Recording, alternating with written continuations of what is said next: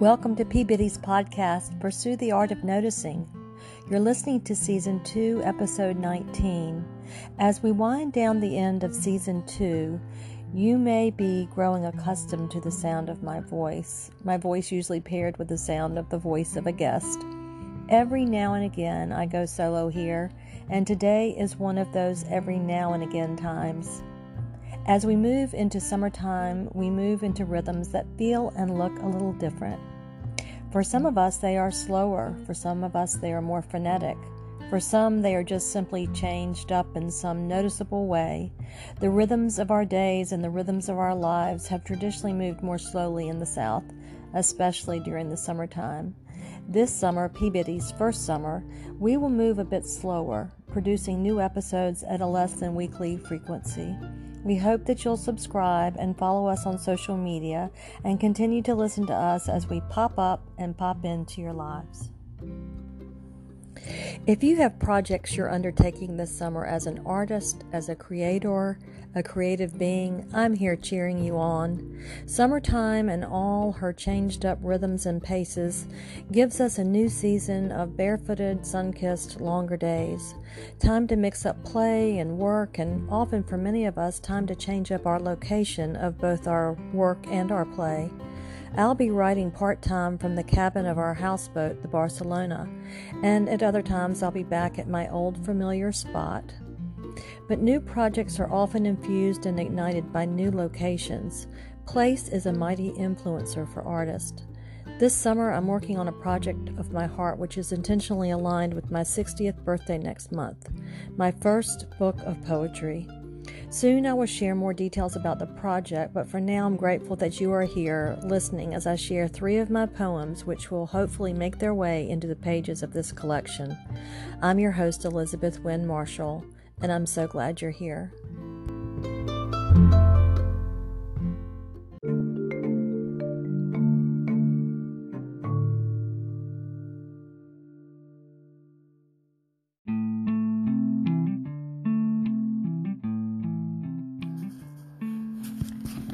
B flats in the belfry. Let's start the day this way.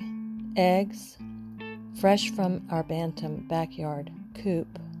One lone feather clings, sticking still to the pale pink shell, damp and new, poached on toast, wheat, 7 on the toaster setting. Vinegar water smells of childhood, methods of perfection left and right. Sunny side up for you. Yolk, the color of the tangelo, lodged in the stocking toe, with peppermints all those Christmases ago, napkin in the lap, just so. Rhythms of till death do us part, me, part you, we two, still two. Repeat the note for emphasis, an echo of our love. Ask Alexa to play Diana Krall. Loud, soft, the way I like it, bluesy. Better yet, unplug the wires, the ones that entangle. Cut it off, cut the cords. Let the chorus enter in from out of doors, through a window cracked and open. Tell me your secrets, I'll tell you mine, and lay my cards flat out on the table. Strike a note of honesty beside your yolky fork tines. Cracks let in early light. Morning breaks through the edge of night. Can you hear the sound of nothing tiptoe in? Bow your head. Now let's begin. I watched you break your perfect yolks, so carefully, so carefully. Music from the belfry, soundtrack to a simple life. Love was patient. Love was kind.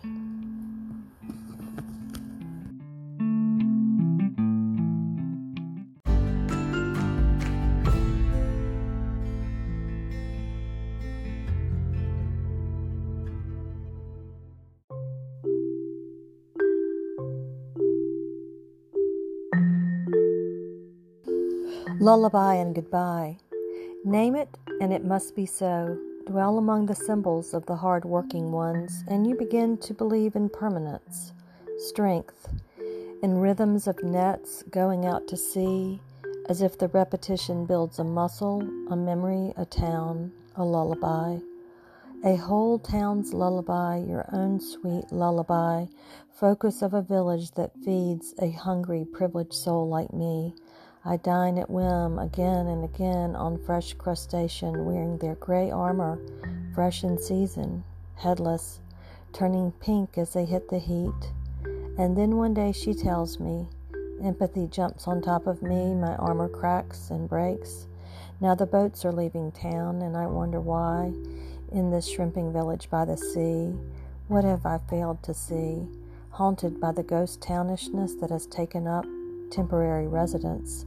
Wind blows through the docks, echoes back and forth, no buffer there to absorb changing tide of time. I throw a rock, it sinks. Shortage and shortfall remind me of my shame at forgetting what I forgot to never take for granted just because it's in a name.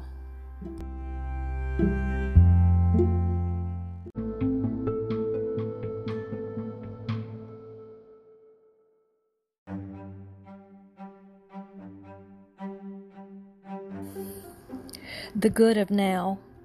Genesis calls me back with a new creation invitation. Simple phrases of affirmation spoken by the creator of the universe. By example he teaches, by example he declares, repeats it because it bears repeating. If anything ever did, this does. 6 times in one.